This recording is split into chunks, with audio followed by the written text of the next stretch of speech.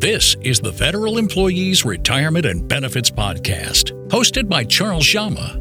Charles is the founder and CEO of CD Financial. He has been helping federal employees with their retirement planning for nearly 15 years. Charles has been published by Kiplinger and is an award-winning contributing author on fedsmith.com. This podcast was created to help federal employees navigate their benefits to and through retirement.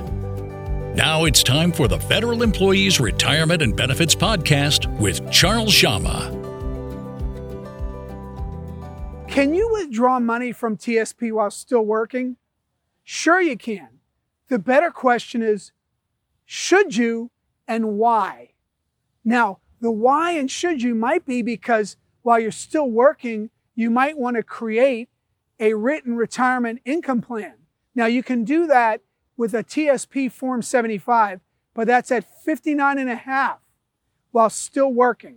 So the key is you're at least 59 and a half years old or older and you're still working, then you can use that TSP form. And while you're working, you could roll over your TSP money and you could create a written retirement income plan. But you want to be careful about one thing.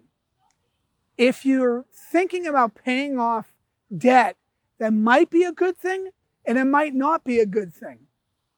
If you're thinking to pay off your mortgage because you've got a 3% rate of interest and you don't want to have a mortgage in retirement, that might not be the best plan that you want to pursue.